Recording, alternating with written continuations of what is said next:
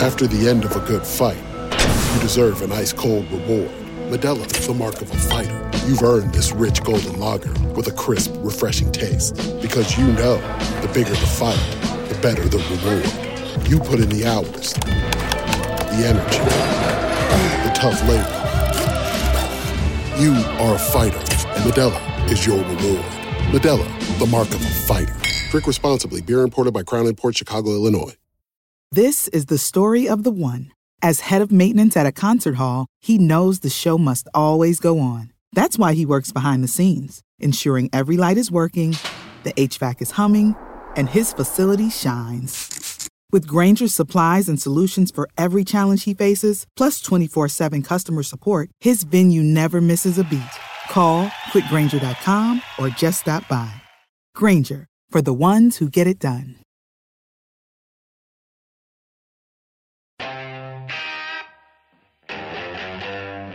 Middle call! Baby, hey!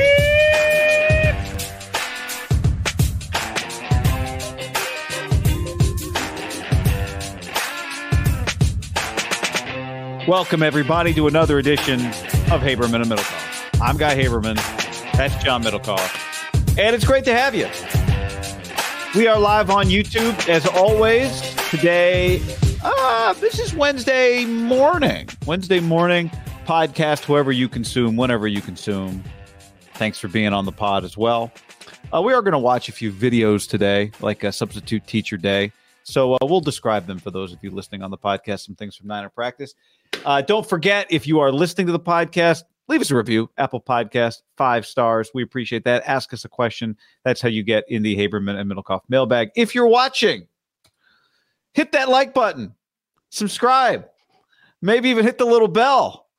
And join us on this journey. We appreciate that. To next up, John, 20,000 subs. So let's get there quickly, people. Is that a new feature? The little thing that popped up right there? That was pretty cool. That was a pretty little feature. That was pretty cool. You know, pretty cool. Subscribe, like, rate, review, share with your friends, share with your enemies, and have a Tito's on us, Guy. The graphics squad's been in the lab, John, so we appreciate that. Definitely have a Tito's on us. Well, actually on you. In fact, you're helping us more when you drink the Tito's than we're helping you once you know about it. But we're here to tell you it's fantastic. Go get it. Send us photos of you maybe enjoying a Tito's, however you may be enjoying your Tito's, because it's the number one vodka in America, John. America's original craft vodka. Tito's, handmade vodka. They sponsor the podcast. Man with a dream, Guy. Tito Beverage. That's actually his name. Tito, and obviously Beverage is his last name. He created this company, and it turned into Tito's, and he's still rocking and rolling, kicking ass, taking names, and now he has the number one vodka in America. No big deal. Dreams come true, and anything is possible. And we all love a good Tito's and soda, good Tito's and 7-Up, Tito's and Sprite, Tito's and ginger beer, Tito's and anything. I mean, it goes. You get. You know what's really in vogue? And I asked a bartender this summer in Scottsdale, I said, why do you think so many people are doing this? He's like, honestly, I think Instagram's played a big role. Espresso martinis. And you get an espresso martini with Tito's because everyone on my Instagram feed once a week is taking a picture of an espresso martini and posting it. Now, I will say this about an espresso martini with Tito's. They are pretty good. Actually, they're really good. So I get it. But if you're out and about and you want a little post-meal drink, espresso martini, but you got to tell them Tito's. We went to, what was that place we went to in Walnut Creek? Walnut Creek Yacht Club? Yeah, the Elites, the Yacht Club, yeah. The Yacht Club. For those of you not familiar with the California geography, Walnut Creek not on the water. Inland. They've got a yacht club. Not even close. Right. But it's an awesome spot. Our guy Devin from Tito's took us. We ordered espresso martinis. I went to big Niner fan. My guy Pat went to his wedding celebration several months ago. Espresso martinis were one of the. I like it because it just gets you. It's an upper end. It's not a downer necessarily, but it just gets you the juice that you need. Yeah. 3 espresso beans, not 2, not 4. It's got to be 3 on top. This part is not paid for. This is just I like going to Danville. Primo's in Danville has espresso martinis on tap. That's the place we went. The pizza place? Yeah, the pizza place. Espresso martinis on tap. They got espresso martinis on tap? Yeah, so just you're ever into the Danville area, Check that out. Michael on the stream wants to emphasize that it's an S and not a X in espresso. Yeah, I say espresso. Espresso.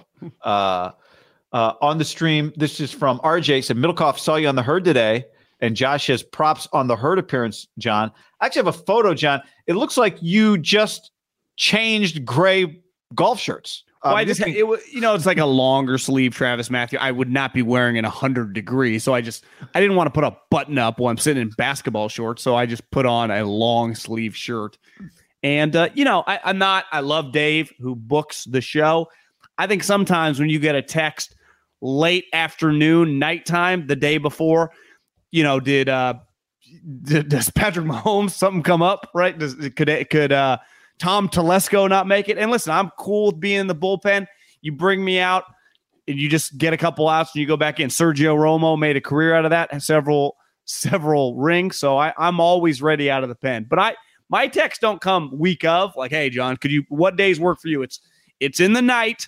Yeah. And it's, hey, I can't tell you this without telling you this, but Brian Daboll, he's got a meeting, not going to happen. Can you come? Sure. Ready to roll. Yep. That's absolutely. It looks like you guys talked about, I didn't see it. I got alerted to it. Jonathan on the stream, Jonathan on Twitter actually tweeted this photo. Yeah, I guess he just was happy with that photo if you didn't want to retake the photo. But he sent us this. It looks like you guys talked about Kenny Pickett today on the Herd. Yeah, did you see he threw a game-winning touchdown, which, in the history of the sport of football, it's a positive thing, right? Throwing game-winning touchdowns. Yeah, I did see it, actually. I would say in the professional level, if you're throwing game-winning touchdowns in the month of August, and you're the 20th pick in the draft, is that a good thing? Because that means what? You're in the fourth quarter at the end of the game, I would say. Right. If Trey Lance last year's rookie? Yeah. Had been throwing game-winning touchdowns, you'd be like, should he be playing in the end of the game, fourth quarter? Because the rosters are 90 people, guys. So by the time you get to the fourth, what numbers are we on? 70 to 90 range, would you say? Yeah, well, I mean, we just watched for the Niners. It was Brock Purdy played in the fourth quarter. He was the last player taken in the draft. So, the Raiders' fourth quarterback is who was, the Niners only have 3, but the Raiders have 4. Their fourth quarterback is who was playing late in their preseason game. Dan Campbell told a funny story on the Hard Knocks, which has been fantastic. Now, I'm biased. Deuce Staley and me started with the Eagles at the same time, and he plays a big role, and he's just an elite, position coach. He's awesome. But Dan Campbell told a story. They were getting ready for the preseason game, and a couple of his do's and don'ts. It was mainly just don'ts, right? No grab ass and fucking around when guys are playing, right? He's mainly talking like starters and backups. Like, you got to support. Like, don't be out there, slapping asses and eating hot dogs. But he told a story about his 7th year in the league, and by then Jason Witten was a couple years in. He's on the Cowboys, Bill Parcells, and Jason Witten's a Pro Bowler at the time, and Dan's like the backup, but it's like the fourth quarter of a preseason game, and he's like 6 tight ends go down. And he sees it's either Parcells or, whoever, Sean Payton. I don't know who the offensive coordinator was, like, looks back, and Dan looks, and he's like, one of his big things was keep your shoes tied and keep your pads on. You don't have to have your helmet in your hand, but keep everything just kind of dialed in. Like, at any moment you can play, even though you're done playing. He says they look over, and Dan looks, and he realizes, well, Jason Witten sure as hell ain't going in the game. So Dan looks down. He's like, my shoes were untied. He had to tie his shoes and ran in the game. They just use the example. Their entire staff, former player. Every single guy. Deuce Staley. Aaron Glenn, longtime DB. Dan Campbell. Who's their DC? Former player. It's Aaron Glenn. Oh, it's Aaron Glenn. Okay. They have their linebacker coach is Chris Borland. Some Beecham or something. He was a longtime linebacker. Their quarterback coach is Mark Brunell, right? Hank Fraley, who, if you remember, had a stint at San Jose State. I do. Was an Andy Reid center for a long time with the Eagles and the Browns. I mean, honestly, everyone in the first episode, they went through like 10 of their coaches, OC, DC, position coaches, totaled up to 88 years or 88 training camps as 88 players. Training camps. Wow. Speaking of staying ready, I heard which podcast? I heard some podcast the other day. Maybe I watched. I don't remember where it was, but Louis C.K. was the guest. And is he available? Yeah, I guess. He was telling a story about he was emceeing one night, like, probably in the 80s, like a stand-up comedian deal. He was the MC, and Larry David was one of the stand-up comedians. He'd never seen Larry David stand up before, do stand-up comedy. He'd never heard of Larry David before. And they told him, you have to stay for all of Larry David's set, because he sometimes gets angry and storms off set, and you have to be ready as the MC to run back on set. He was like, wait, what? Like, yeah, Larry can get very upset. He'll storm off the stage. When that happens, you just have to be ready. You got to be here. Like, you can't be in the bathroom. You can't be gone. You can't be eating. You have to be ready to get back on stage when Larry David storms off stage. So Larry was an edgy dude back in the day. I mean, he stopped doing stand-up because he was like, I just can't handle it. Like one bad no laugh almost. Well, I just think his stuff didn't work. Like, he didn't have the temperament to like work with the crowd or whatever it takes. I don't know. So Larry David, I guess I knew this, but maybe not, is just a failed stand-up comedian. But like failed. I mean, like, he was funny, but he did not stick with it long because it didn't work for him. And then he just got into writing. Yeah, I don't know exactly what the middle ground was, but then him and Mustard. Would you say his transition worked out pretty well? I think it's worked out very well. Yeah. And now he's known, I would say, by most people 30 to 70 years old, is extremely one of the funniest people on the planet, right? I know. Some photos, John, from the 49ers joint practice today with the Minnesota Vikings. Here's a photo from Cam Inman of Kirk Cousins and Mike Shanahan. For those of you who haven't seen it and are listening, it's a photo of Mike Shanahan slapping Kirk Cousins on the ass and making very solid contact. I think before we get to the ass slap and just the true love the family has for this human being, I think a lot of people have love for different players that work in sports, and theirs is strong. I think we really got to dive into Mike's outfit, because his teeth, or whoever, those veneers, I mean, that's $100,000 set of teeth. But I think Mike was kind of confused, right? Like, is it summer in Minnetonka and it's going to be 90 degrees and humid, so I'll wear shorts. But then I'm also, just in case, it is Minnesota, and one time Bud Grant went out there shirtless minus whatever, so you just never know. It could get cold. But then he also, it looks like, has, at least from the back, it looked like he had the slip-on dress shoes that you can easily wear as a suit when you're a super rich guy. So it's like he's ready to kind of talk some business with the owners or the GMs, like about bigger picture shit. Feels like he's ready for anything. Like, he could go to the golf course. It could get cold and start raining. He'd be good. And he'd get into a serious conversation with the Kicks. I mean, maybe he's just so rich. He just has kind of nicer clothes. He's not really going to wear like the coaching outfit, which probably is what, maybe he should have done, but maybe he's retired from that. I don't know. It feels like he's kind of lost in no man's land with the outfit there, guy. So as Brandon on Twitter tweeted at me, I bet he smells wealthy. He does look like he smells wealthy. So, I would say this, he looks to me the way you dress when you're playing golf in the morning and it's going to be a nice day, but it's also a crisp morning, but you don't mind how nice and crisp it is. So you go with shorts because, if you're going to cover either your upper or your lower on a chilly day, I always go upper. My legs are very hairy. I can handle the cold on my legs. I want, I want my upper body warm. So he's got that golf kind of pullover. I think it even says like Silver Creek, or actually it might say Shadow Creek on it, which is the famous Vegas course, clearly from a golf course. The white shorts, and he's got the boat shoes, which he wears at Niners practice too. I think this is a classic of his generation. This is just the look.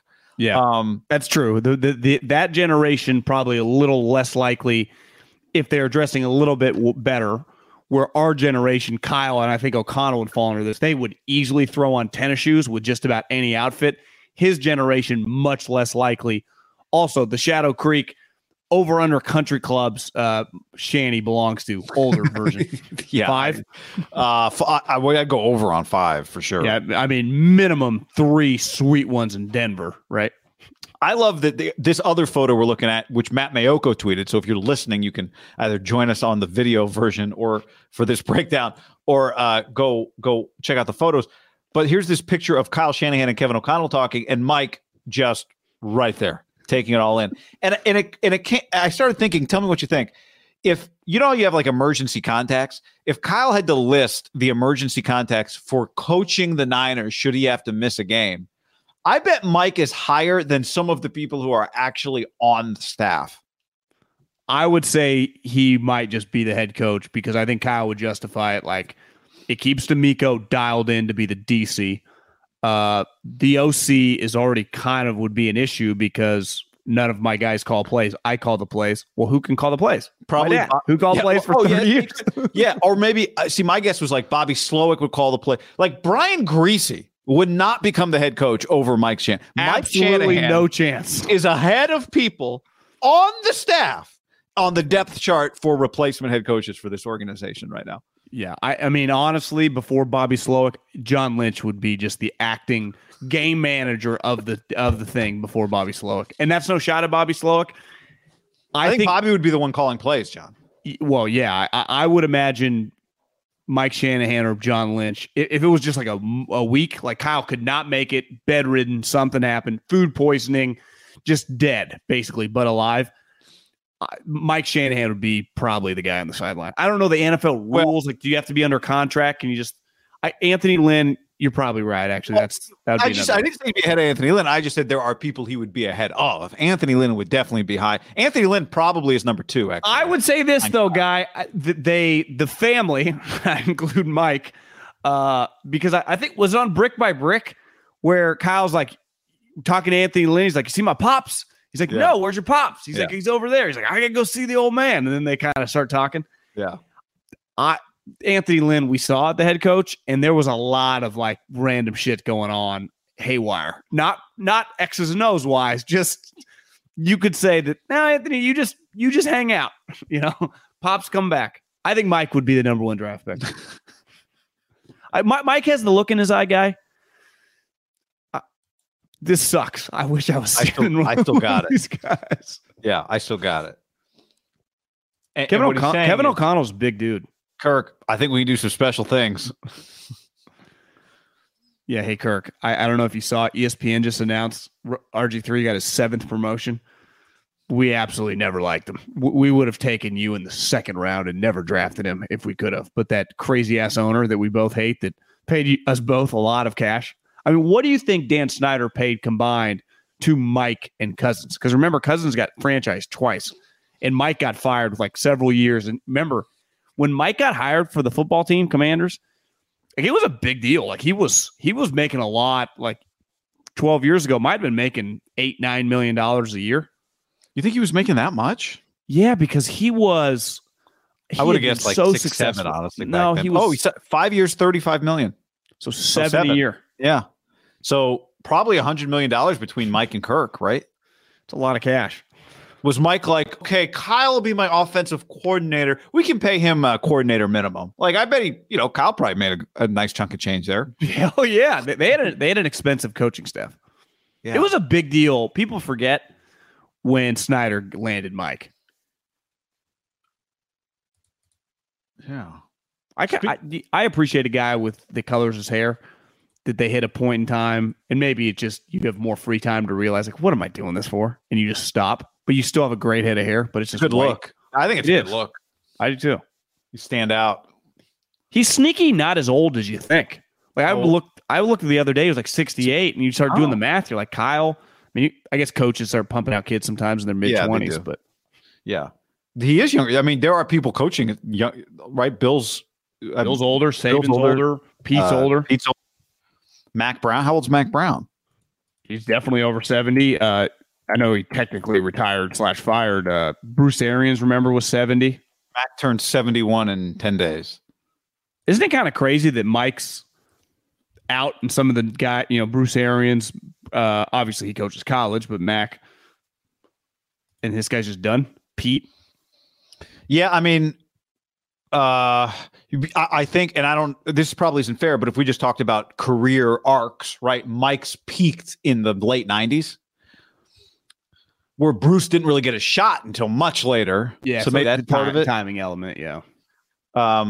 So anyway, I did get this, by the way, before we dive into some some other stuff. Somebody tweet, where did this go? Oh, I gotta find it. Oh, here we go. Leo smells wealthy. How great is that? Leo tweeted at us, John. He said, food for thought. Instead of the NFL voiding the Dolphins' first-round pick next year, why don't they create some sort of lottery for the rest of the teams, allowing a team to steal that pick? Got me thinking. I think the best thing, what about an auction? Every owner in the room with a little paddle. We've got the Dolphins' first-round pick up for bid. We don't know what they're picking yet. We just know it's the Dolphins' first-round pick, and the bidding is going to start at $10 million. Wouldn't you wait wouldn't this be a good event post-Super Bowl, pre-draft? So, yes, from when you need the content standpoint, but I actually think the bidding would be more interesting when you don't know where the pick is. The Dolphins pick is going to be.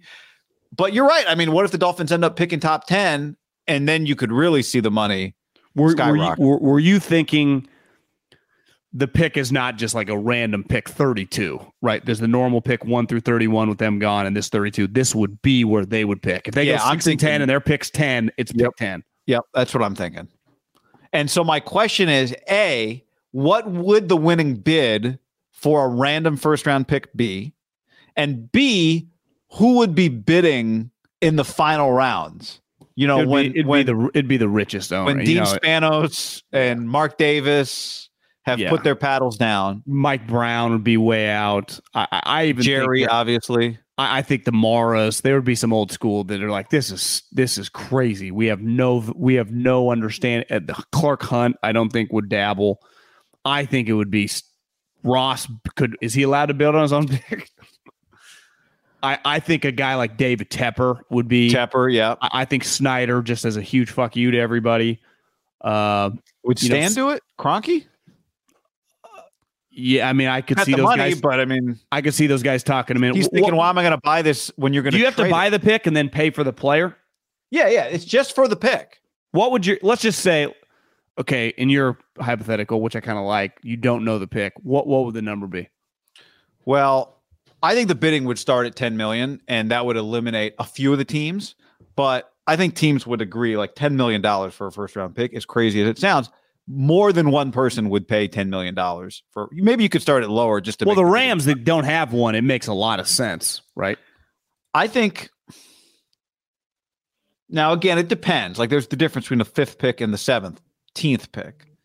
But I think the number would be, especially if you said it was for charity, I think it'd have to be. I think it'd have to be over $25 million.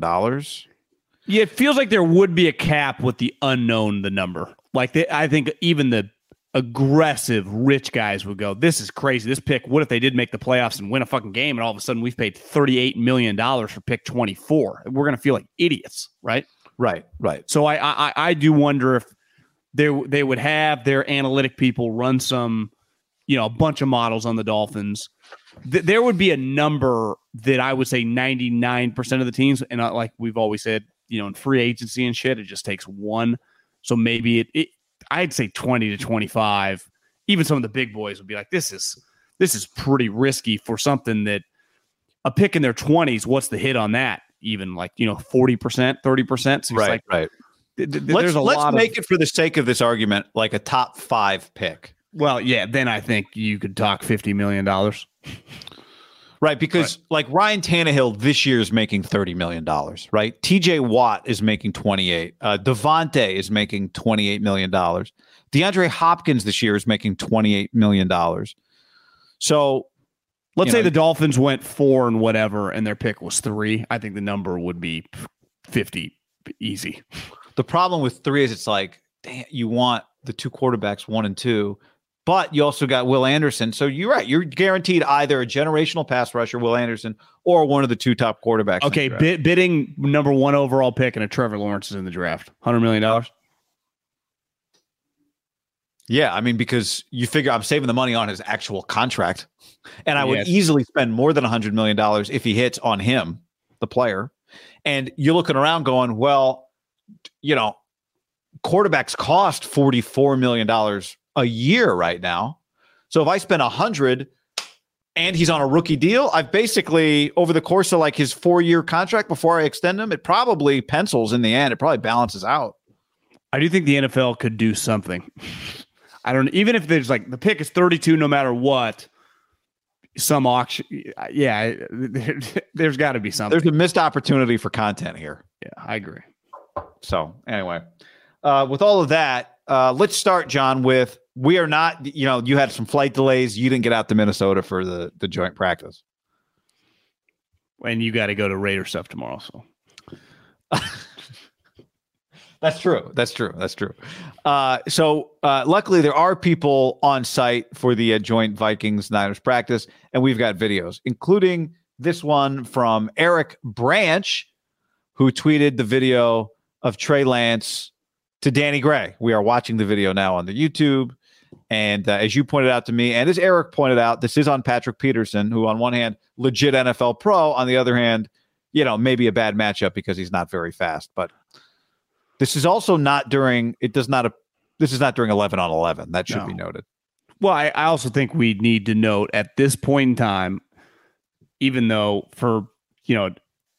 when you say old, you say, 40, but, Patrick Peterson's probably 32, but he's well past. Yeah, he's 32 years old, just turned 32. I mean, his career has been holding on for dear life for like 2 years now, partly because he can't really run anymore. And he was a guy, I remember early on in his career, like punt returner, elite athlete. He just kind of goes. And Danny Gray, here's what we know immediately. Danny Gray can fly in a straight line. Like we saw that in the game. We see that right here. You and I, we've seen these at these practices. Like he has a skill. Like Ayuk can push the field, but Ayuk, if he becomes a star, which he has become in training camp, now will it translate to be an 80, 90 catch guy? I think a lot of people are bullish on it, but it's why you play the games. He's going to do a lot of his work, in my opinion, from like 10 to 20, running deep outs, deep ins, and then make shit happen. Not that he won't hit some deep balls. It's naturally comes. I mean, Devontae Adams not as fast as Ayuk, and he hits deep balls. Like it's part of being a great receiver. To me, Danny Gray is a deep threat. Like that is his number one characteristic that's getting him to play immediately. They often say in like sports, and I think it's like this in probably any industry when you're young, like find a little niche and then take off from there. Like it's definitely in football or basketball or baseball when you're a young player and not the number one pick. Like you got to find something you do really well, and that can stand out to the coaching staff in the front office, and that'll get you in the mix. And clearly, especially on a good team, right? Especially on a good team, not a lot of opportunity. It's hard to crack, and he has a skill that other guys on his own team, like he has elite 4.33 speed, and he clearly plays like that. And I used to say this, like when the Niners, we nitpick like the 19 team. Well, they got an undrafted free agent starting Emmanuel Mosley. Even if you look back on like LOB's defense. Like the corner opposite Richard Sherman was never as good as Richard Sherman. Now, the 3 of the 4 DBs were Cam Chancellor, Earl Thomas, and Richard, but every team has a flaw. Most of the teams you're going to play in the NFL don't have multiple Jalen Ramseys. So, like if Danny Gray's in the game against the Rams, let's just say it's a 3 wide receiver set. Well, Jalen's going to 11 or 19 for sure, right? 100% he's going to one of those 2 guys. That means by the time you get to their third corner, Danny Gray, if he's on the opposite side, it's just usually getting your third corner. Most teams do not have multiple Deion Sanders. So, hell, most teams don't really, it feels like there's like 6 or 7 pretty good corners that we all kind of agree. And then there's just like a bunch of average guys that are kind of hit or miss. And that to me is where when you're loaded at wide receiver, and coaches and teams have talked about this, they're just way more wide receivers the last 5 years consistently coming into the league than corners. It's why, like when we talk college football, it's why Washington and Utah have gotten a lot of praise over like the last decade. They've produced a lot of DBs. It's pretty rare to have multiple NFL DBs I'm like Alabama or Ohio State. Like it's really kind of been a point of differentiation for those 2 programs. It's like fucking Washington and Pete, they had like 3 NFL guys. It's like, damn, didn't Washington have 2 guys last year, 2 corners? So, and one went in the first round. And most NFL teams have like 1 corner they're like trying to get rid of. That's why I think Richard Sherman, someone DM'd me the other day, like, why do you think Richard is claiming the Niners are going to be the best defensive backfield in the league? I said, well, one, he's biased. Like these are his guys. He clearly likes Jimmy Ward. Emmanuel Mosley, I think, was probably like a guy that he took under his wing. He's high on Ward, so he's biased there. But I think he also just looks like they got 3 legitimate pros, and Hufanga, like that's better than the majority of teams. So that's where the Niners with Danny Gray specifically and Trey throwing bombs where like ultimately last year they couldn't, I mean, they had to hit crazy slants and ins, and luckily they had the Yak Bros and really Debo Bro. But that's harder to sustain than just like you'd like to have a deep passing game element to your offense. Yeah. Well, and a fast guy, I mean, this is kind of stating the obvious, but a fast guy increases the likelihood that the pass is completed because a fast guy might be more open than a guy that's not as fast. And we've seen him now open multiple times. In fact, there was a second angle of this throw that makes it look like he has to throw down for the ball, slow down for the ball from Trey. So now the good news is that, Trey's got enough arm, but he has been open. I think it's interesting that he's been so open now, the two big throws we saw the other day in the game and then this one against Patrick Peterson. These are not tight window deep balls that Trey Lance has to drop in the bucket for Danny Gray. And look, he's going to get like in some games it's going to be hard, guys open. There are going to be half the teams in the league where you're going to be able to scheme some guys deep, specifically him against a slower corner. As the season goes on, guys get hurt. You're having like practice squad guys come up. Yeah, it's part of football. By the Utah played the Rose Bowl with the running back. Like it's just the nature of look at the Niners. Yeah. Well, when you say like, he burned Patrick Peterson, it's a bad matchup. Well, he's one of their starting corners. Like there are bad matchups, right? Especially when ideally, eventually, you're an every down receiver, but when you're not, now you're a little bit more of a chess piece because you can get inserted in spots where you're going to get a good matchup. That's kind of the point, is we're going to find you an advantageous matchup. That's the point. It's crazy looking at his combine pre-draft. Is he, they got him a 4.33. Usually when a guy's like that explosive of runner, his vert, is like 36, 37, 38. His vert was only 34.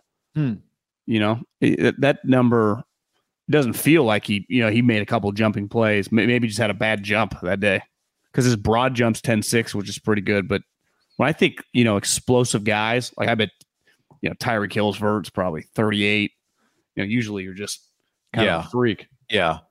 Sir Elderly on the stream, how many attempts has Trey made to Gray? Chemistry will continue like all other offensive skill players. Also slot fade, deep overs will be great matchups for Gray against nickels and safeties. I don't know how many he's made. I do know all the practices we've been to. It looks to me like Trey Lance is comfortable throwing the ball to Danny Gray. Now, sometimes, they don't complete the ball like the preseason game on that ball that was out of bounds. But I do think he's comfortable throwing the ball. Like, I think he's confident in him. And we've seen him catch the ball. Like, he's done. One of the questions was hands. He's caught a lot of ball. He has caught the ball when I've watched him. So, do you know what Brandon Ayuk's vertical jump was? It was very good. 40. Yeah. I mean, I remember I looked at it a couple weeks ago just when I was looking at his arm length, which is also extremely good. So, 30, he's got, there are NFL linemen that have shorter arms. Brandon Ayuk, like this idea that Brandon is some like, this is the year, this guy, I got to tell you, this guy, Brandon Ayuk, man, people aren't talking about the first rounder who was fast, who's got long arms and who can jump. They're not talking about that guy? Well, let's say this. Remember, didn't he have a hamstring issue at the end of the season and it kind of let in and he ran a slower 40? It was like in the 4.5s, 4.50. What if Brandon Ayuk was healthy and running like when we see him and ran a 4.40 with all those? He was picked 25. And does he part go of pick 17? Well, tough, right? Because that was such a loaded first round of receivers. And he was a JC transfer, had a little less. So maybe he goes, 20 to 25. But last time I checked, going 25 is not like you're some scrub. It's like I got passed up by 24 guys in a draft full of 250. What the fuck are we talking about? Well, you draft guys at 25 that you think could be stars. TJ Watt. I think TJ Watt's like pick 26. How's he doing? Jake on the stream asked, they would do backflips if Danny Gray had a rookie season like McCole Hardman. I think 2019 off the field today. McCole Hardman got carted off the field? Or he it didn't look good. Thanks. Well, I'll read you his stats from his rookie year anyway. Well, I think he maybe came up limping. I don't know, something. It didn't look good. Left knee. I didn't see the clip. I just saw like doesn't look good.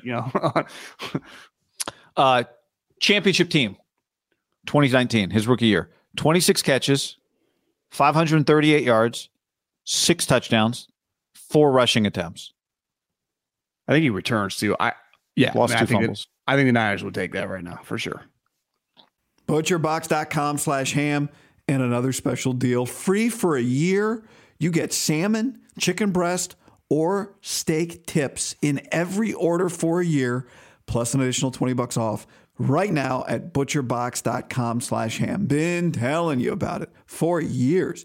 Been eating it for years on a regular basis. Easily find high-quality meat and seafood you can trust. 100% grass-fed beef, free-range organic chicken, pork-raised, crate-free, and wild-caught seafood. Always be prepared with meat in the freezer when you get ButcherBox.com/ham delivered right to your doorstep with free shipping. ButcherBox is offering you free for a year plus an additional $20 off either salmon, chicken breast, or steak tips in every order for free. Sign up today at ButcherBox.com/ham and use the code HAM to choose your free offer for a year plus get $20 off your first order. What's up, everybody? It's your old friend, John Middlecoff. I'm here to tell you about our friends at Game Time. Here's what I need you to do. Go to your smartphone, download a little app called Game Time. Baseball season's in full swing. Oracle Park.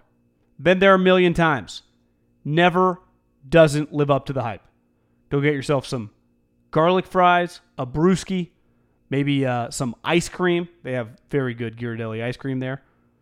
And when you do that, promo code HAM. So download the Game Time app. Your first pair of tickets, promo code HAM, H-A-M, save $20. The A's, only going to be in the Bay Area for the rest of this season. You probably can basically go for free. Just buy a pair of tickets to any baseball game. They also have comedy shows if you want to check one of those out, or concerts. Game Time app, promo code HAM, save yourself $20. We don't even need a thank you. Just hammer that promo code.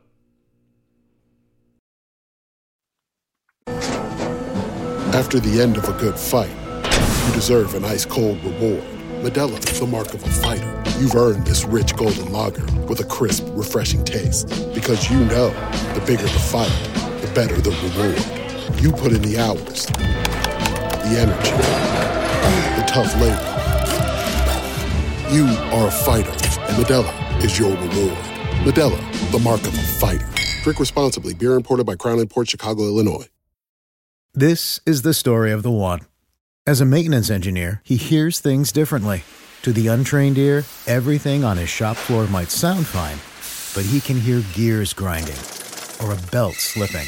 So he steps in to fix the problem at hand before it gets out of hand. And he knows Grainger's got the right product he needs to get the job done, which is music to his ears.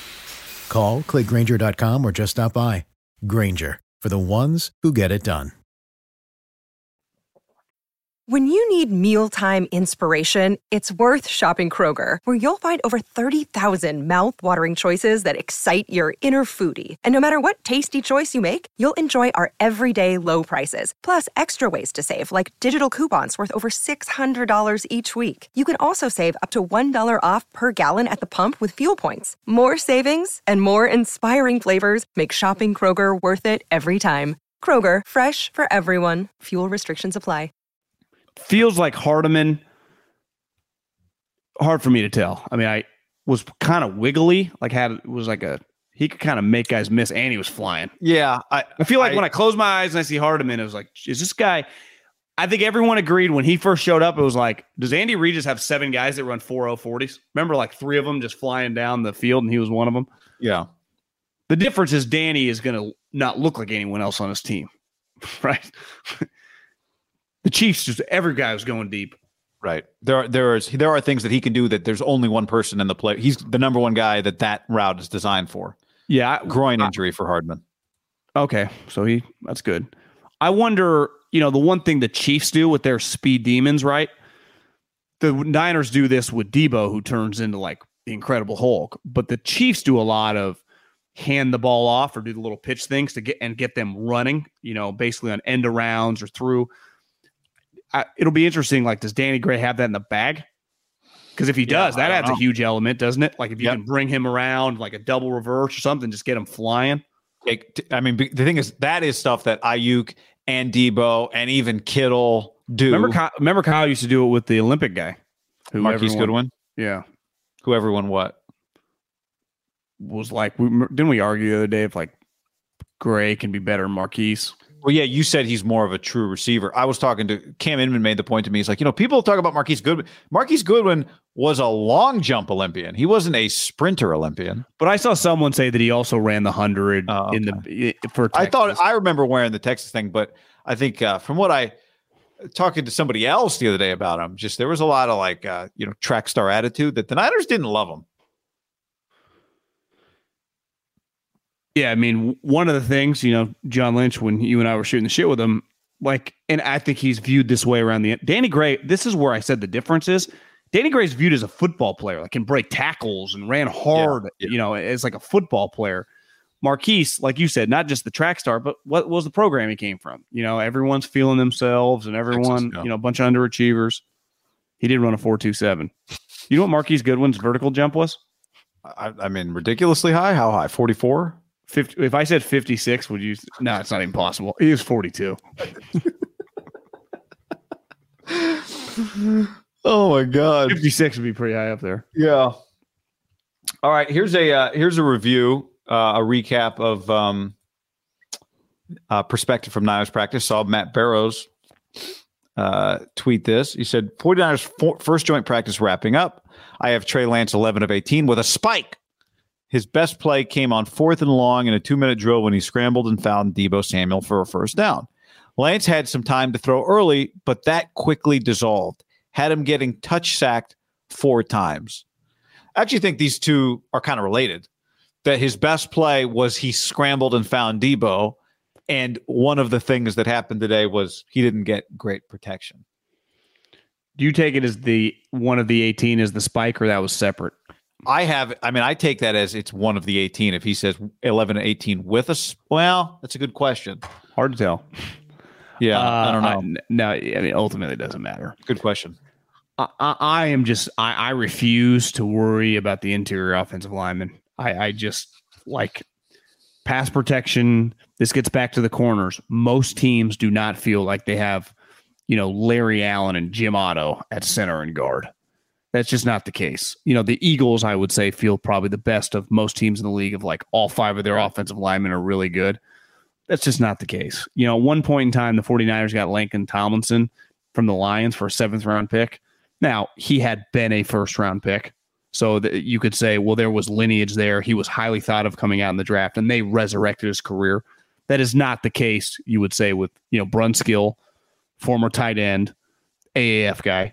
Brendel was, I think, a 5th round pick years ago. Aaron Banks was, he's a high pick, right? 2nd round pick at guard. And even Burford, that's a 4th round pick. Like I would imagine if we just did a study, looked at the centers and guards, like there are a high percentage of centers and guards probably right in that wherever Burford was picked in that kind of general range, give or take 30 picks. So they got enough in terms of where they drafted guys. We've been at enough practice, see body types. Like there's a reason Kyle makes $14 million. I would imagine Forrester makes 1.5. That you got to make this shit happen. And it's just I think it's a work in progress for most teams. We'll talk about the Kinlaw play. Like people get destroyed all over the place. It's just most guards are not just going to be like, I'm locking up. You're at a huge disadvantage. And this goes back to the corners. There have been so many when I was in the NFL, there were like 3 defensive tackles that could pass rush, and they were like stars. Now, I would say it feels like every team has a legit defensive tackle, and some teams have multiple. So it's just hard.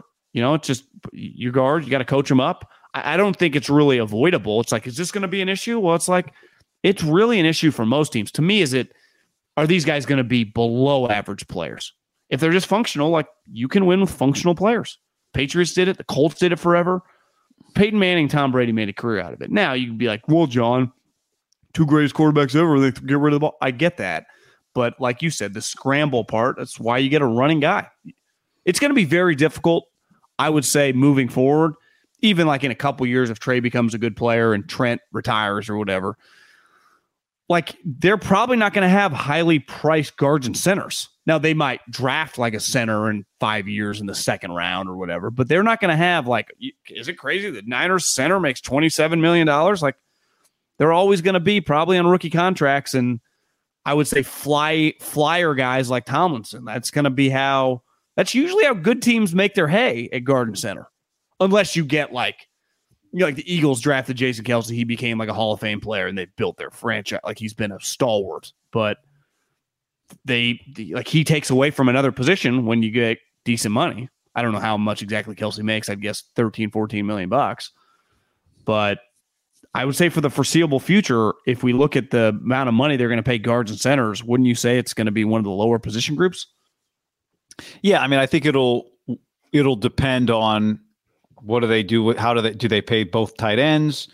Are Deebo Samuel and Brandon Ayuk both on the team after Brandon Ayuk's extension? Right. I think the good thing with them, they do save. I want to say they save money on the D line because of how well they coach it, but with Eric Armstead and Nick Bosa on the same defensive line, that's an expensive defensive line once Nick gets paid. So yeah, I mean, I think it's a good point. I mean, they're doing it right now with the best left tackle in the game, obviously. I think I would expect at this point, we've talked about this, McGlinchey to be back on some semi-reasonable number with them, but I don't know, maybe not. The Bengals are an example. They got to the Super Bowl last year with, I think, what people considered a bad offensive line. Well, I think the tough part with McGlinchey will be if McGlinchey just has a solid season. Like he looks like he can just be a solid starter at right tackle. You know what his agent will say? How often do solid offensive tackles hit the open market? You will get overpaid. And the Niners would be like, want to give him a team-friendly deal. But his agent would be like, if you sign for $25 million guaranteed, or the Niners number would probably be much smaller in the open market. It could be 50% lower or something. Yeah. But I also don't think pass protection is not his strength anyway, right? Which is what we're talking about here. We're not talking about running the ball.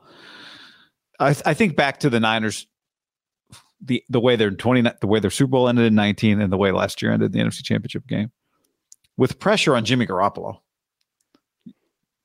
I remember Jimmy trying to get out of the Super Bowl, out of the pocket and get the ball to Kittle. And remember the way the Rams game ended with Garoppolo like throwing the ball backwards over his shoulder. I mean, and that, there was pressure on him throughout that game. And I think every quarterback is going to get pressure ultimately. It's one of the reasons. I feel like Stafford was getting mollywopped in that game too. Yeah, what's the point? Like everybody is going to be under pressure to some degree. So a quarterback who knows how to get out of it. Now, get rid of the ball quickly. That's one way to avoid it. We'll see how much Trey does that. But there's no question, not just is he mobile, but his physicality should help the 49ers in this regard. In defense of Jimmy Garoppolo's ending as a 49er, Joe Burrow's season ended the same way in the Super Bowl. It did. 100%. And he is mobile. Yeah. Right? But Burrow's more mobile than – it's actually really similar to the way. Very similar. It's like same deal. Basically, like if 99 wants to try, you're kind of screwed. Just can that guy slow down a little bit? Doesn't feel like he gets fat and happy, does it, with more money? I mean, we'll see. He finally got paid again, I guess. He's made a lot of money, though. Yeah. Those abs have been pretty tight as he's been rich for a while. Let's see what video we have here from Brad. This is from the SF Niners, from Brad at the SF Niners. This is Javon Kinlaw video we're watching here. Oh, yeah. Kinlaw is lined up over the left guard. I thought this clip was great because Drake Jackson's good to see Drake Jackson back. That is Drake Jackson, right? I think that's 95. Yeah. Bose is out there and Givens is out there as well. But this whole line collapses. But Kinlaw, my God. For those of you who can't see it, it's just Kinlaw. How would you describe this? He just he just absolutely destroys the offensive tackle. He doesn't get to the quarterback, but he ends up at his feet. And this is what I'm saying a little bit. Like for that offensive guard, for example, he's thinking like, I'm playing this former high pick who hasn't done shit. And then all of a sudden he looks at him. He's like, Jesus Christ is a mammoth of a human being. And this is what we've been saying about this player. And Kyle's reiterated this. Kasarik talked about it when he talked with Barrows, when the assistants were allowed to talk. We just got to get this guy on the field. We feel good about his conditioning. We feel good about his strength. We feel good about his health. Now he just needs to play. And when he plays, I think we've both agreed, and anyone who's seen him, how is his floor not extremely high as a player? Now, I'm not acting like he's going to be some great consistent pass rusher. And ultimately, this play, it's hard to see how did the Viking catch this ball? Like, it's not like, now it's a quick throw. It doesn't result in anything. But if he can just constantly create chaos and havoc, we know whether it's Drake Jackson, Bosa, 7 other guys coming off the Niners' edge pressure will be 0 issues. But inside, it's like, well, they lose, DJ Jones to Denver, who was an excellent player for him. So and he was really good. So who's like Armstead now? He's lost DJ Jones and Buckner. Like, who's his help? Now you can say, well, they're going to create new guys. And that's true, but we'll wait and see who that is. But if you automatically just give Kinlaw next to Armstead, I just don't see how they're not a dominant front. Yeah, I think, somebody asked us the other day about Kinlaw after one of the practices. And, you start going through your mind all the plays that he's been a part of. It's not going to be, and this is the way it usually is with interior guys, it's not going to be about 7 sacks. It's going to be about just creating A, run stopping, and B, collapsing the pocket from the inside, which makes life miserable, especially when you've got the guys coming off the edge that you do. So I'm with you. I think it's simple as if he's on the field, his floor is really high. And to me, that's one of those, if you're getting edge pressure and this guy's got to step up, like even though Kinlaw, he's just where does the guy step up? There's 700 pounds of human, right? There's nowhere for him to go, right? The quarterback. Yeah. Yep. No. Let's run the tape, John. It does look like a throwaway. Yeah. Tarver Dome, hope I got that right, says, look at the left tackle's black gloves contrasting with Drake Jackson's jersey. Hold all the way. What's funny is when you see the glove, I thought it was hair, and I'm like, are we sure that's Drake Jackson? But you're 100% right. Like, it's definitely 95. But I was like, what is that black? It's the glove holding, like, doing everything to hold on for dear life. I mean, he gets driven out of the frame. Just look at this. Bye. I will say this. The Minnesota Vikings, let's just hypothetically say they're good, and I think they're already getting a little overhyped. They are a matchup that the Niners would pay to play in a big game because their offensive line is not great. And remember, in the playoff game, they smothered them. And even if you're like, Kirk Cousins is no longer a joke, and he's not, but he is not mobile. So if you can, rattle them in terms of just keep hitting them, which the Niners would be able to against them. I do think that Minnesota, their DBs are terrible in terms of their corners. Harrison Smith's still solid. If you have bad corner play, I think it's very, very difficult to be, it's just hard. You saw last year, Minnesota, they were right in the playoff mix, and then ultimately it kind of fucked them. Because you just give up touchdowns, even if you're scoring them. The Niners somehow were able to overcome it. They got they started getting some turnovers at the end of the season, but like, if you cannot cover people on the outside, I think it's very, very difficult to be a playoff team in the NFL. Well, with the way the game's played. Well, that's the thing. It's like it takes away part of your specialness is Thielen and Justin Jefferson scoring points, but it negates it, right? If I can score on it, if your DBs make my guys look like Justin Jefferson and Adam Thielen too. One argument I've seen or read or heard people, I didn't actually read the article, but hear people reiterate of the article on podcast, is it like they had a historically poor pass defense last year? It's like, yeah. And the argument from the analytical elites is like, statistically, it's impossible to be that bad back-to-back years. And you're like, yeah, well, who's playing? But it wasn't a surprise that they were bad at their DBs were bad and then played bad. It's not like they had some injuries and they had some bad luck. They came into the year with a pass defense that was going to be ass, and it turned out to be ass. Yeah. So, yeah, it'll swing back if they get better players. But the players they had, not good. Well, and my thing, too, is it's like, well, they got this bright young offensive mind. I actually felt like I've watched a lot of Vikings the last couple years, and the last thing I ever thought was like, the offense. I know. It did feel like they had to have some games last year where they were. Was it the Packer? What game were they down early in the year and came storming back? Still lost. I just remember them scoring. They're on red zone a lot. Yeah, both sides. Yeah, which is good and bad. We got a Bosa play also from Brad at the SF Niners. Brad killing it. Part of the Niners survey, I'm sure. Bosa, watch Bosa at the bottom here. As you said, I don't think Bosa on the tight end is supposed to be the matchup, or the tight end on Bosa. Not if your plan is good. I mean, that tight end had no shot. Absolutely no shot. You got to give Bosa a sneaky pro move. I mean, could have just thrown the guy to the ground. Just love taps, keeps moving. Well, when you watch the video in regular speed, it looks like he doesn't get touched. He does get touched. He just gets off the touch. He just tosses the guy so quick. When you also in regular speed, it looks like the running back has like a 6-yard gain. You realize, well, Nick just taps him and is not allowed to tackle him, right? Yeah. Nick doesn't wrap him up. It's a 2-yard loss. I mean, if Nick hurt his hand though a little. See this? Look at his hand. Look at his hand. Right. Isn't it probably hard to not play football? Yeah. Wait, we're in the trenches and I'm not allowed to tackle. I got to kind of like tap him, but I also got to like touch him with my shoulder pads. Kind of weird deal. That's what we see every day in practice when we watch Bosa. It's just, he did it. That's what he did to Kelly Croft. Colton McKivitz the other day. The Kelly Croft. One reason I think a lot of guys get cut. Now, sometimes you see guys get cut like older guys. DeQuez Denard, who we were practicing earlier during training camp, and on his leg, he has the NFL shield. Roger would be very happy. And then under it, he has round 1, pick whatever, 25 or 24. You're talking about a tattoo on his calf. Tattoo on his calf. And we started talking, we're like, this guy was a first-round pick.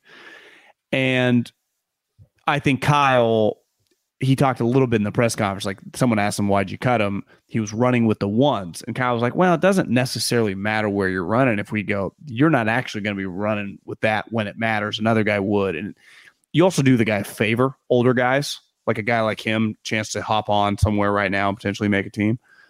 But a lot of young guys that are fringe NFL players practice, it's pretty remarkable. I don't think these guys get enough credit if you go to an NFL practice when the ones versus ones, how everyone's just kind of standing up despite them all being full speed and no one tackling, and they all but they don't really stop, but they kind of do at contact and they keep going their separate ways. The talent that takes, like if you ever watch like a college video, even if from like Saban, but like any Power 5, but obviously Saban, they mic them up and cameras are out there a lot. He's always like, stay on your feet, because they're not tackling to the ground and they want to keep everything so crisp. Early on, I bet at Alabama, it's probably difficult for some, like, even if you're the number one player in high school, you're like, this is crazy. We don't like tackle necessarily, but we keep on running. And then they get used to it. But when you come to an NFL practice, you got one dude's from Weber State, another dude's from Bama, another guy's from SC. Everyone's practicing is a little, I bet if those OTAs for some guys, like, this is nuts. Right. Some guys come from some low-level practice operations. Yeah, or just because you're just playing with no one else that's sniffing the NFL. And I think you notice it sometimes, especially early in training camp, like when the backups, just bodies are everywhere. Dude's trying diving to make a play. Yeah. Yeah. You saw Kim Diche got cut. And I think maybe it was Lombardi tweeted Kim Diche had hit somebody early in camp. I don't remember it, but maybe we weren't there. But when they weren't allowed to touch anybody. Yeah, just like hit somebody when he wasn't supposed to hit somebody.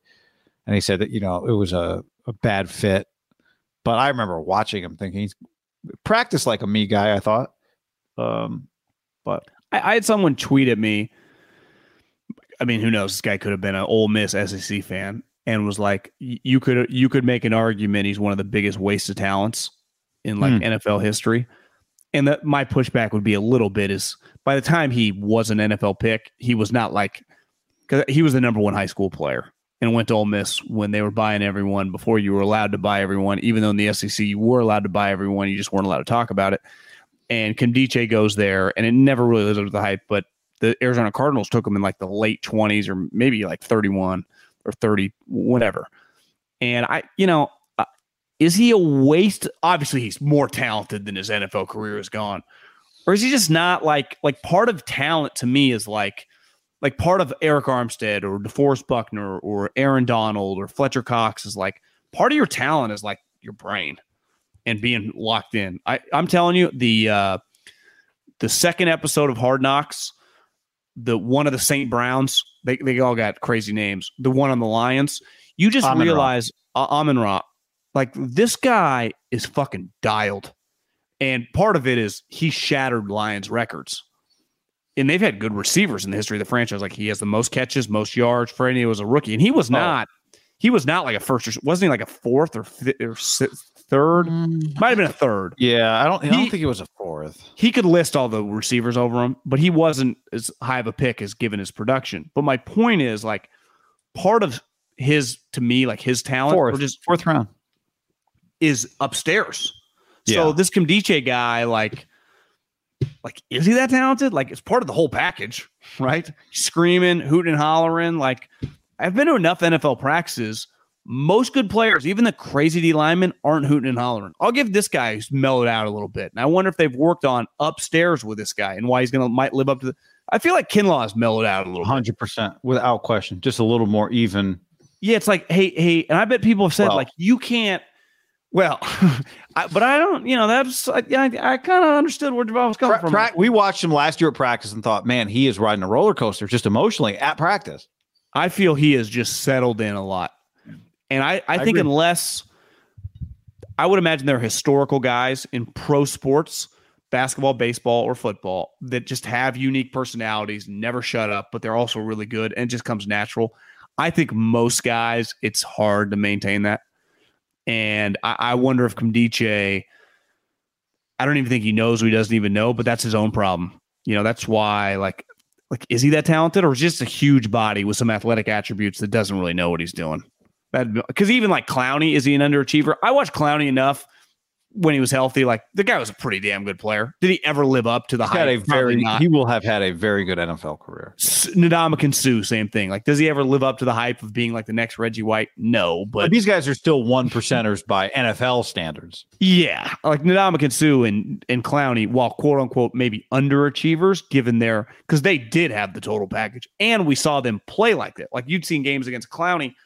I'll never forget the game the Raiders played against the Texans in the playoffs when we were told that McGloin and Connor Cook were going to save the season, and Clowney had like 17 tackles, and he was an unstoppable force. So to me, it's like clear this guy can do it. Like, I don't think Nkemdiche can do it. Oh, yeah, I agree. How about the do you think the Bosa's father and the St. Brown's dad, they got some stuff they could talk about? Maybe they should start the clinic. Maybe the Brown dad and Bosa dad should go in on the stud fee clinic. I'm not just Osiris goes to Stanford, Equanimous St. Brown goes to Notre Dame, and Amon-Ra St. Brown goes to USC. SC guy's the best one out of the bunch, right? Yeah. But Equanimous is in the league. The Bears. Yep. Is the Stanford guy still on Stanford? No. All three wide receivers? All three wide receivers, yeah. His dad in his heyday, jacked. They not showed allow him on Hard Knocks? Didn't show him. They mic'd him up. And I mean, he plays a role. It's a pretty good, those can be hit or miss. It was a solid set. Take shot at Kevin Durant. What'd he say? Well, talking about lifting, and his whole thing is like so many guys. He's like, Kevin Durant, it's like, you tear your Achilles. When's the last time you did a calf raise? In here, we're doing calf raises. And it's like his two sons back there doing all this shit. And the way he says it, I saw a bunch of people tweeting, like, even in Hard Knocks, Kevin Durant's catching strays. Now, this guy, multiple time Mr. Olympian, his kids, part of it is your upbringing. I mean, I don't know if these guys were just born super focused, but you can just tell, like, this is a no fuck around family, man. Now, his dad is also funny. Like, there's a scene where he's, they're sitting in the stands, it looks like, with his wife and St. Brown's either girlfriend or wife. And he points, he goes, It looks like that's the Hutchinsons up there in a box. He's like, we don't get a box. He's like $20 million first round number 2 pick. They get a box. That's pretty good. Yeah, Mr. Universe. Jacked. Mr. Universe. Wow. Doesn't look. Is that the biggest one? Or is Mr. Olympia? Mr. Universe, I guess, would be bigger. Yeah, I would imagine that's the one Arnold one. Universe. He's proud of it, too. USC's had some pretty special parents, it feels like. Just some big personality parents.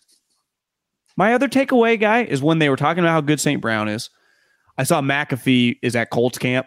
Pittman had a play where Pittman, did you see that clip this morning? No, I saw him get in a fight, I guess. But no, Pittman runs, catches an out route or something and runs into McAfee's set. And they start going nuts. And then Pittman puts his helmet by the mic. He's like, "What's up, everybody?" And I started going SC. I know. It's not like Hufanga, Drake Jackson. It'd be one thing Texas has had this terrible run. They haven't had that many NFL guys. I feel like SC has put out, not proportionally to Pete, but still putting out pretty consistently NFL impact players all over the league, guy.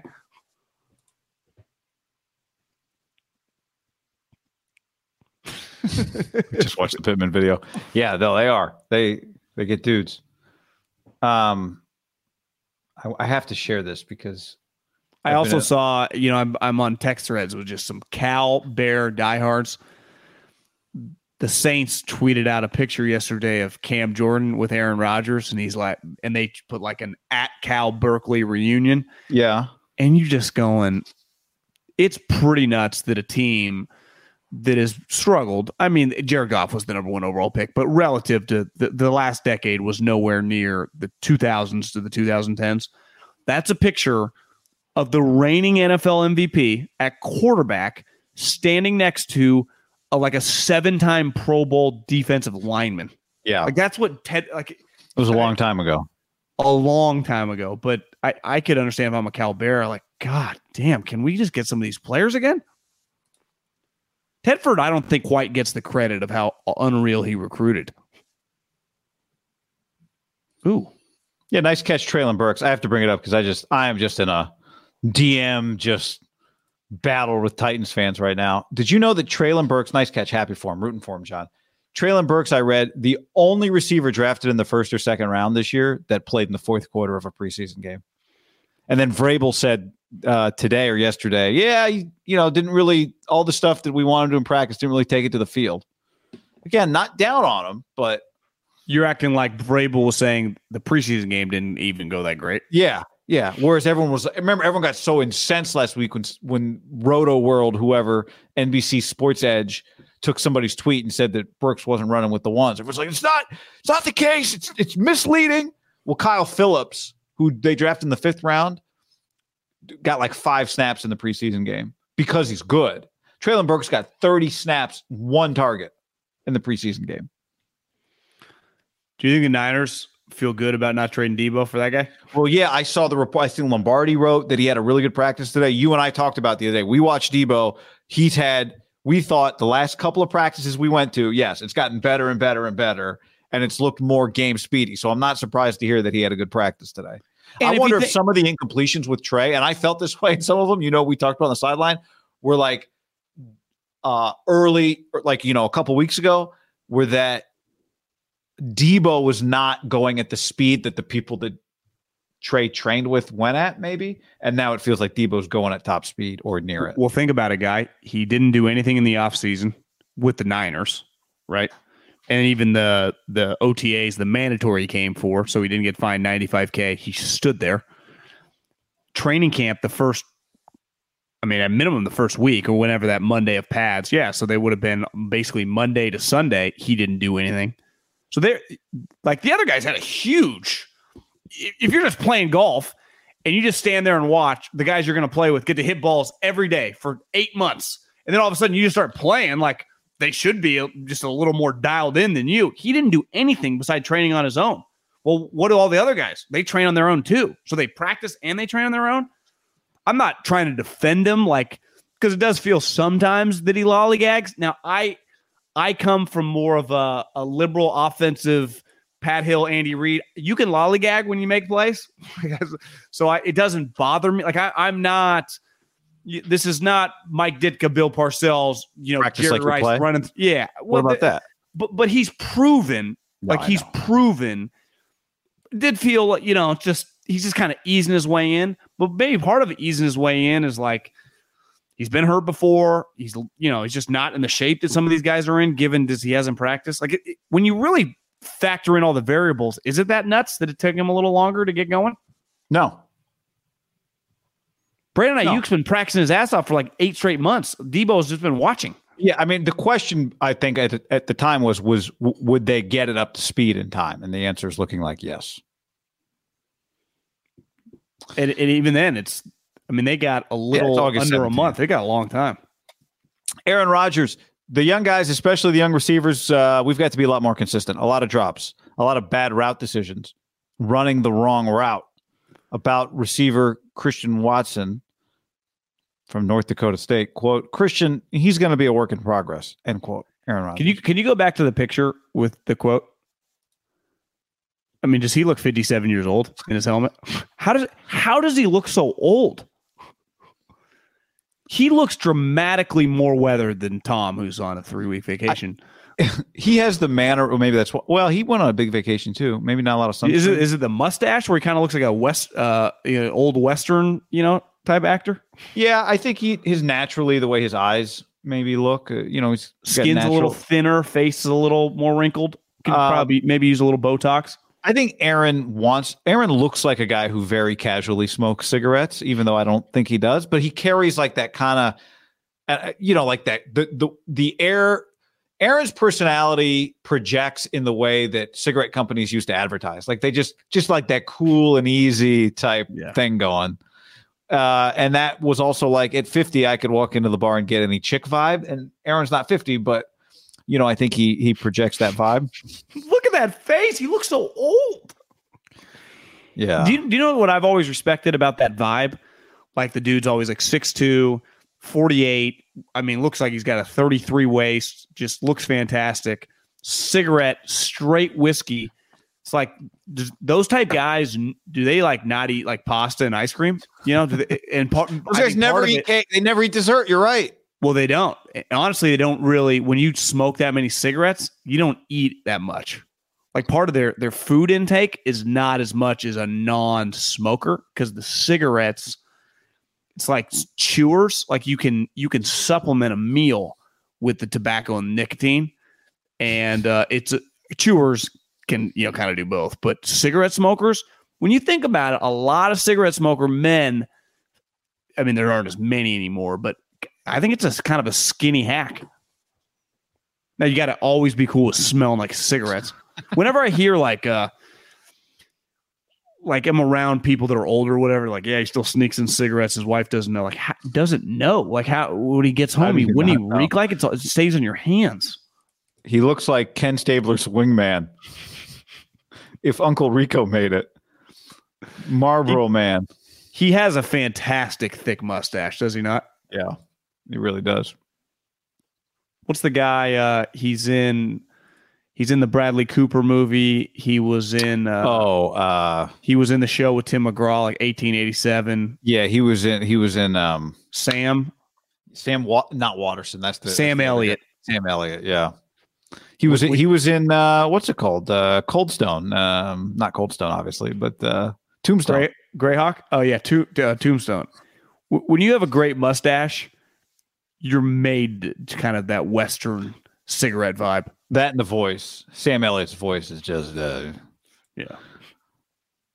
When he's screaming at Bradley Cooper for not wearing the earplugs. God, what a performance, Sam Elliott. Fantastic. That movie feels like it just kind of disappeared. Fantastic flick. Well done. Even though it was like the 7th time of a remake, but it was good. Wasn't the 7th? I thought it was just the 2nd. I think it was a 3rd. I made the mistake of watching that movie for the first time on an airplane. I was just bawling my eyes out. Yeah, it's intense. You know what's on my mind? Cold Stone ice cream, baby. All right. Anything else to add today? I think it's a quicker pod today. probably back on Thursday. We haven't discussed that, but we'll see how things play out. We'll definitely be back on Saturday night after the Niners-Vikings preseason game. We'll see who plays, but we will be back for that. In the meantime, on YouTube, like the video, subscribe to the channel. Let's keep this bad boy growing. We appreciate all of your support on the podcast as well. Share it with people. We appreciate the growth there, and we appreciate all of you. You know what would be a good Manning cast for this preseason game, which feels like it's going to be a lot of backups? Mike Shanahan, Cousins ain't going to play. Cousins, Jimmy Garoppolo. Just talking ball, talking life. So Cousins, Garoppolo, and Mike. I could see it'd be like Cousins, Mike on time. Garoppolo's chair is empty. Nobody can get a hold of him. Didn't respond to the text. I saw Chris Sims talking about it on the last PFT Live about, people, they were trying to text him. And then he said a thing that in text, you'd think like, is this true? He's like, hey, somebody, I think they had to go to his house and knock on the door. Where are you at? Are you okay? Like, again, did that really happen? Or was he just making that up? One other quote. I meant to bring this up unrelated to Jimmy. Well, Chris would know, right? Chris would know. Did you see the, Garrett Wilson's on the Jets, Chris Olave's on the Saints, right? Yeah. The Garrett Wilson quotes. No. So they asked him what's different between Joe Flacco and Zach Wilson. Oh, no. Yeah, I haven't. I thought you were going to say that Garrett, there was a quote I saw, but it might have been fake. Ohio State guys like, every guy I'm playing with would have been sixth string. But I think, it's one of those like memes where people like make so. Okay. Okay. So they asked him. The quote, as I saw it tweeted, was basically like, yeah, it's different. Joe, is this real? It's real. The quote, as it was written, was like, yeah, it's different. ... Joe throws a really catchable ball. I'm like, I got to go watch it. I don't want to. There's no way Garrett Wilson, high-level guy, Ohio State, is just out here ripping Zach Wilson like that. So I watched it, and it wasn't I saw somebody tweet it like, just put Zach Wilson in a body bag. First of all, Garrett Wilson, impressive guy. But he does say, yes, it's different. And then he explains, Joe throws different routes with different velocity. Joe will throw an out route with more velocity. He'll throw it down the field with more velocity. He'll take a little off on a crossing route. So he was not ripping Zach. And I think you could reasonably say Flacco's 37. Zach's in the second year. There are just things that he's going to do better. But at the same time, he absolutely said, yes, there is a difference in the way they throw the ball. Now, it was more about, yes, it's different. And then he just said things that Joe Flacco does, as opposed to, he wasn't, definitely comparing every step of the way. He said, yeah, it's different. And then he described things Joe does well. But he did say that stuff. He wasn't ripping Zach Wilson, but he did say that stuff. Yeah. I would have assumed Joe Flacco, when it ended with the Ravens, would have called it a career. Yeah. Like, I'm done. That's kind of the vibe he gave. A little Roger-y, like another guy that feels like he could just smoke some cigarettes and just kind of hang out. Since he left the Ravens, though, I give Joe credit. He's made 3.6, 5. I guess the Broncos did pay him the 1 year to be the bridge starter. He's banked another guy about $23-24 million since leaving the Ravens. So I think someone got in Flacco's ear like, bro, you don't have to be done. You can make another 20-30 million. They don't pay that in real world. I did not expect him to just kind of have this iteration of just kind of being a backup and being like Eagles. Maybe he Jets. Really likes it. Clearly. Like I looked at Madison Bumgarner the other day. He gets shelled by the Giants. Yeah, he didn't pitch well. And he's got 2 years left on his contract. Is he just going to retire at like 34 and a half, 35 years old? He might. Because what's unique about him was he came into the league at 21. Like his first full season was 21 years old. So he's going to have a 15-year career at 34. Have a 15-year career, yeah. But he might retire in 2 years. Hell, he might retire in one. He might. If you told me he just leaves the last year of the deal, like whatever it is, $12 million on the table, just walks away. You're like, well, it's $12 million. People don't do that. But is he pretty bad now? I didn't check. I haven't honestly looked at his numbers. My guess is it feels like his ERA is like 4.5 right now, if that's still a thing. It's kind of sad. I don't, But again, he's won three titles. He came in the league at 21. He's had one of the greatest moments in the history of the sport coming out of the bullpen in Game 7 of the World Series. Like, what else are you rich as shit? What else are you really fighting for at this point? I know. And think about that career. Think about that moment too, like in the peak of his powers. That's almost 10 years ago now. You know, it's not like that was 5 years ago. It's not like he fell off a cliff. That was 14, yeah. 2014. I mean, we're not that far away from 23. True. That's 8.5, 9 years ago. Yeah, it's true. It's true. And now he's shopping at Yeti stores in Scottsdale Quarter. John Middlecoff botches the interaction. There's only so much you can do. Yeah. All right. Thanks for hanging with us, everybody. We'll see you back here soon. Anything else to add, John? Nope. Okay. Adios, pelota. After the end of a good fight, you deserve an ice-cold reward. Modelo is the mark of a fighter. You've earned this rich golden lager with a crisp, refreshing taste. Because you know, the bigger the fight, the better the reward. You put in the hours, the energy, the tough labor. You are a fighter, and Modelo is your reward. Modelo, the mark of a fighter. Drink responsibly. Beer imported by Crown Imports, Chicago, Illinois. This is the story of the one. As a maintenance engineer, he hears things differently. To the untrained ear, everything on his shop floor might sound fine, but he can hear gears grinding or a belt slipping. So he steps in to fix the problem at hand before it gets out of hand. And he knows Grainger's got the right product he needs to get the job done, which is music to his ears. Call, click Grainger.com, or just stop by. Grainger, for the ones who get it done. Catch those springtime vibes all over Arizona. Break out of the winter blues by hitting the water at one of our lake and river parks. Take a hike among the wildflowers. Just make sure to stay on the trails and leave the flowers for the bees. Discover Arizona's best kept secret and visit azstateparks.com/amazing to start your springtime adventure.